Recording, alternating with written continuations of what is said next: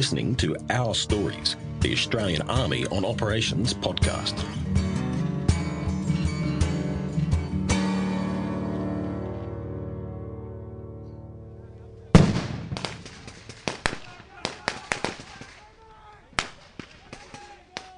This is Task Group Taji 4, a combined force of Australian and New Zealand personnel who've joined the international effort against Daesh and their campaign of terrorism in Iraq and Syria. This week, we're finding out more about the training teams who'll be on the ground in Iraq, training the Iraqi Security Forces to complete their mission. And with me is Captain John Moulton, who's one of the training team leaders. As a training team leader, I'll be in charge of about 5 or 6 what we call senior non-commissioned officers, so people from the rank of sergeant and corporal. And what we'll be doing is we'll be delivering training to the Iraqi Security Forces. So we're very much focused on working out what training they want and what areas they want to improve on or in, and then delivering training to enable that. We've got a reasonable idea from Taji 3, so the task group that's currently in Iraq, in terms of the training that the Iraqi Security Forces wish for us to deliver to them.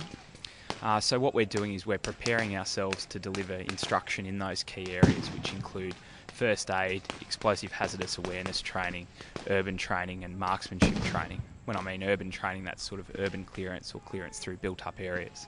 And by marksmanship training, I'm talking about their shooting on the range and shooting with not just the standard weapon system, but other weapon systems as well. So training them across a series of different weapon systems to be able to understand and employ that weapon system and to be accurate with it.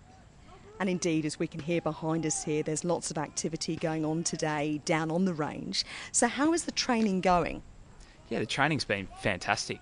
So everyone's come together over the past 4 weeks. We've got people that have come from Adelaide and Brisbane and Townsville, but predominantly people who are based up here in Darwin. So we've all come together and now we're task organising or getting together in our teams and starting to build as teams. And the best way to build the team is to train as part of that team. So we've spent a lot of time on the range this week, shooting in terms of our rifle, so the F88, and then also in terms of the 9mm self-loading pistol as well. How do you then understand the mission that you're being sent out to Iraq to perform? My understanding of the mission is, in my mind, it's quite simple. We're there to enable the Iraqi Security Forces to deal with Daesh. So what that means is that we need to deliver them the training that they need so that they can deal with that threat. So prepare them more completely, improve them where we can, but most importantly listen to them and what they feel they need to be better at and helping them to do that so that they can then go and confront Daesh. And why did you put your hand up to go out there and perform that role? Every Australian soldier loves the opportunity to deploy and go on operations and do their job. I think Task Group Taji is a fantastic opportunity to go overseas and for what is a very good cause and help to assist, yeah. And why do you think it's so important, this particular mission, in terms of supporting the Iraqi army in their fight against Daesh? I think it's really important we're training them, the Iraqi soldiers themselves, to take their country back. And I think that's really important, so that they are the lead force. It's their security forces that are clearing Daesh out of northern Iraq and Mosul at the moment. And you know, the fact that they are the lead and that we are just supporting them and enabling their training is a good thing. In terms then of how you prepare your team to go out there and perform their role, what sorts of skills, apart from shooting, apart from medical training, what kinds of cross-cultural skills perhaps are also important? Yeah, I mean, that's perhaps the most interesting challenge about the deployment, is that you're seeking to train them in the skill sets that they want to learn, but you're dealing with the cultural differences and obviously the language barrier. So to prepare us for that, the task groups organised some fantastic training in terms of language training, cultural awareness training, and additionally reading emotional behaviours as well, so that we can understand what those triggers are and help to provide that training despite the restrictions or the difficulties of different cultures and different languages. In terms then of your own preparation, what have you had to do personally to be ready to go and do your job? There's quite a specific series of things that you need to step through before you deploy on operations, and they involve medical checks, cognitive state testing, some physical tests as well that we all go through. And the main thing is making sure that you understand the situation in Iraq, understand what Task Group Taji is about, and then working on that particular area, which is the delivery of that instruction. So making sure that my training team is practiced in delivering the lessons that we need to, that they understand the weapon systems that we're going to be delivering those lessons on, or the first aid or the explosive hazard awareness. With what you've seen of your team so far, do you think they're ready? Yeah, I'm very fortunate. I think across the whole task group, we're very fortunate. Every interaction I've had with anyone across the task group's been really positive. Everyone's motivated and professional and certainly competent. So in terms of my team, I'm very lucky. I've got a great sergeant and some really good corporals who are motivated to deliver the best training that they can, and they're showing all that initiative and teamwork that you'd expect from Australian soldiers. And tell us a bit more about yourself. I mean, what kind of commitment personally have you had to make in order to be part of the task group? I'm very fortunate in the sense that I'm not married yet and I don't have any children. So for me, the getting ready to go, there's not as many sort of things to consider or to be aware of. But for the members who are deploying who do have family and children, they've been really well enabled by the task group in terms of presentations by the Defence Community Organisation and lectures on how you prepare your family and make sure all your personal administration, as we call it, is squared away.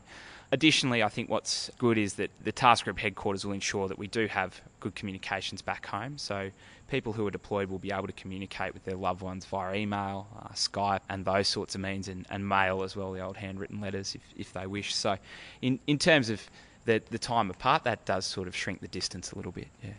So you're looking forward to it? Can't wait, it should be really good. Captain John Moulton, thank you very much.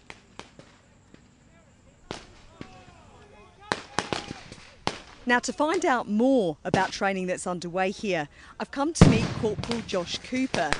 He's a combat medic, and as you can hear, things have stepped up a gear as the task group puts its casualty retrieval and treatment skills to the test in a scenario where the training teams have come under fire. So, Corporal Cooper, tell us what's going on here. We're conducting care of the battle casualty at the moment, which is a simulation where you have a situation where a soldier is injured, the situation where you go forward, retrieve that casualty and take him back to safety and provide the initial first aid. They're trying to learn and demonstrate that they can effectively retrieve an injured soldier while remaining safe themselves. And then once you've done that and the area is safe and you provide the initial first aid, you move on to the second phase called tactical field care. And that's where you provide any further interventions that you need to do, and you also start thinking about getting that member out to a hospital. And then the third stage is tactical evacuation. So from your perspective as a medic, what's your role in a classic retrieval scenario? What's going through your mind as you're undertaking this kind of training? The main thing personally for myself, just the thought that it probably will be one of your mates that you've done all your training with. When it happens in real life, it will be one of your mates. So the thought of that keeps you on task, and the role playing itself is so well done that they have mock injuries. So just looking at the person, you can see what's going on and you're able to do the accurate assessments and treatments. So from your perspective, in terms of what you're looking for when you look around your training team as the medic, what are you looking for from your teammates in a scenario like we're seeing here today? You're looking for muscle memory. So we've practiced again and again and again, and you've drilled down so that they're not necessarily thinking, they're automatically doing what they've been trained to do so well. That, and also helping develop a bit of a clinical sense as well. So if someone's received an injury from a gunshot wound, you're not just seeing a hole, you're thinking what's internally inside that person. And if we can get them to that stage of training and thinking, then that's exactly what we need them to be. For people outside of Army, they might think that it's quite confronting having to deal with what you're having to deal with here. So how do you overcome that? How do you overcome that kind of natural human instinct of being overwhelmed by perhaps what you might be seeing? It definitely is overwhelming, and the more exposure to it, the better you are at handling it. Through all the training, every training scenario, you debrief at the end of it, talk about the scenario, where you went wrong, where you can fix it, how the training can be conducted better. Also, we always talk about these type of situations as the worst case scenario, but we practice them so much and we talk about it so much that I think when it does happen, everyone gets in, does the job that's needed to be done, regardless of what that is. And for you as one of the medics who's part of the task group, what have you had to do to get here? What kind of training have you undertaken over the past years? I initially joined up as an infantryman in 2005, where I deployed to Timor, and I was injured in Timor and went through the rehabilitation process and medical side of things, and I became very interested in that. So I decided to transfer across and become a medic, which involves an 18-month course, and that's a lot of placements, nursing and paramedic. Once we're finished there, we post to our first unit, continue placement, continue clinical training with the doctors and the nurses. In terms then of the challenges that you sometimes face as a medic, how do you handle those? You have to be quite strong-willed and confident in your knowledge and abilities, as sometimes if you're presented with a patient that something's going drastically wrong and you need to figure out what's going on, and you could be out of service, out of radio range, so you have to be confident in everything that they've taught you and learnt so you can make those decisions and the right decisions for the patient. Now, we've still got a few weeks of training still to go before we get to Iraq. What are you expecting when you get out there? How are you going to put these skills into practice? The main focus of the task group is to train the Iraq Army in terms of basic soldiering skills and medical interventions that they can provide. I'm a part of one of the training teams, so I'll be able to provide all medical knowledge to the training team itself as well as the Iraqi trainees.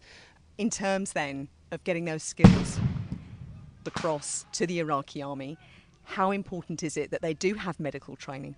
I think it's extremely important that they have medical training, especially the combat medical training, which we'll be able to provide them, which really is very basic things which will be able to prevent unnecessarily injuries and death. So from your personal point of view, are you ready? Are you ready for this deployment to Iraq? Yes, I feel I'm ready to go through the continual years of training that we've received and put into practice. Also with that, it's a very, very good opportunity for myself and everyone deploying. I'm honoured to be deployed, especially as a medic, and being in a unique position to be able to pass on any of that medical advice and things that I've experienced and learnt over the years. They need as much help as they can get. They need people to care, and we're in a unique position to be able to provide that to them. Corporal Josh Cooper, thank you very much. This is Captain Sharon Mascaldare reporting from Task Group Taji.